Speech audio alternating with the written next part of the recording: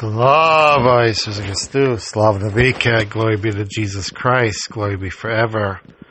This is Father Basil again, doing another podcast. And again, I'm going to continue reading from this book, Light for Life, Part 3, The Mystery Lived, from God With Us Publications. And this part of the chapter is called Moving from the Head to the Heart. By steadily working at these tasks, people arrive at a rather mature intellectual synthesis of the Christian faith and develop an orderly and balanced rhythm in living it out. This is precisely the problem. It is still very much their own project, beautiful as it may seem. Many who arrive at this stage grow no further, due to many reasons. Perhaps they do not realize that the grace of God is inviting them to respond more deeply. They may be too satisfied and comfortable where they are at, happy with their virtues, satisfied with their understanding, and very content to maintain control. The invitation may stir up fear. People are comfortable dealing with God in a way where he can be approached and then left, whether it is a system, a book, or a church building. However, when God is perceived as being constantly within, or rather, when all things are perceived as being in him, the result is often initially discomfort and fear because there is no escape from him. Intellectually, we understand that he is present in all places and filling all things. When we begin to experience the presence, that may be another matter altogether. This stage centers on the soul mind, which modern culture mistakenly tends to identify as the very center or apex of a person. Somehow, as we grow, we must shift our center from the head to the heart. We must become willing to surrender more fully to the lead of the Holy Spirit, rather than centering on a response to our own image of what we believe the Spirit is doing. This is impossible to accomplish on one's own. Only the grace of God can effect it.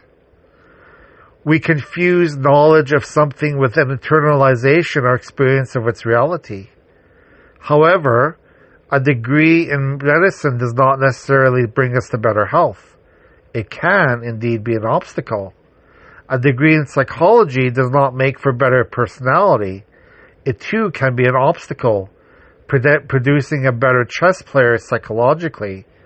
Likewise, a degree in theology does not make one holier. It can most definitely be an obstacle. Holiness does not consist of what we know, nor what we do. It requires an abandonment to God. It does not involve knowledge but wisdom, not activity but experience, not doing but being in surrender, not understanding but loving. It involves a real death to the false self. Once a person has finally gained control over his life and has it in order, he is asked to surrender that hard-earned control in a profound act of faith. It is much like what occurred to our father Abraham. Ensconced comfortably in a set and successful life, he heard God say, "Go forth from the land of your kinsfolk and from your father's house to a land that I will show you." There was no indication of the destination, the route, or the purpose. Simply a call to surrender everything familiar and move when and as and how God commanded. This is an authentic invitation to enter into the mystery of death and resurrection. It sounds morbid, but in fact involves going beyond selfishness, going beyond desires, going beyond our own thoughts, going beyond ourselves into the mystery of God. God wants us to learn to keep quiet, to surrender our own thoughts, our own way of seeing things, to learn to sit in silence and wait on him. Far from being passivity, This is the highest form of activity. It is to act concomitantly with the Holy Spirit, to second the activity of God in synergy. Precisely because of the challenge involved, many people do not want to respond when the invitation comes. After all, it is not as though they are leaving sin for virtue. They are already living a virtuous life. A big psychological help in the process of transition to the next stage is the gradual development in the person, by the grace of God, of a personal theological crisis, touching the deepest self in a person, the heart spirit. Our whole way of knowing, faith, relating to time, hope, and loving charity are affected. The secondary motives of joy and commitment in identifying with Christ evaporate, and we are left loving God and others for no reason than God is God. As God reveals himself more completely, our intellectual basis for believing seem meaningless and dry.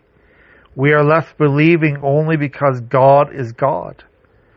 Our feeling at home in Christianity becomes boring because on a deeper level, beyond thought, we are experiencing, tasting the realities to which the mysteries, signs, and symbols point. On the thinking level, we are left hoping only because God is God. The closer we come to God, the more blinded we are by the light. We feel that we are in darkness, but it is only so that we surrender all secondary self-serving motives for relating to Him. This is to allow God to take over completely, to practice true synergy in which God takes the initiative and we surrender and respond by His grace. Being a painful detachment from our most personal instincts, a total surrender outwards, this crisis results in the deepest purification, bringing the heart spirit under grace and surrendering it to the Spirit, whereby one responds instinctively away from the self and toward God. This completes the purification begun in the first stage. So, what can we learn from this little reading today? Moving from the head to the heart. So I think what we read here is that we do things not not to get glorification, not to get credit for doing things, but we do things because that's what God expects us to do. And we follow God because our whole life involves having God within us. Having God lead us, having God do all the to help us decide what to do in our day-to-day life. So we live in God. Everything we do is because of God. And that's getting close to the stage of spiritual maturity.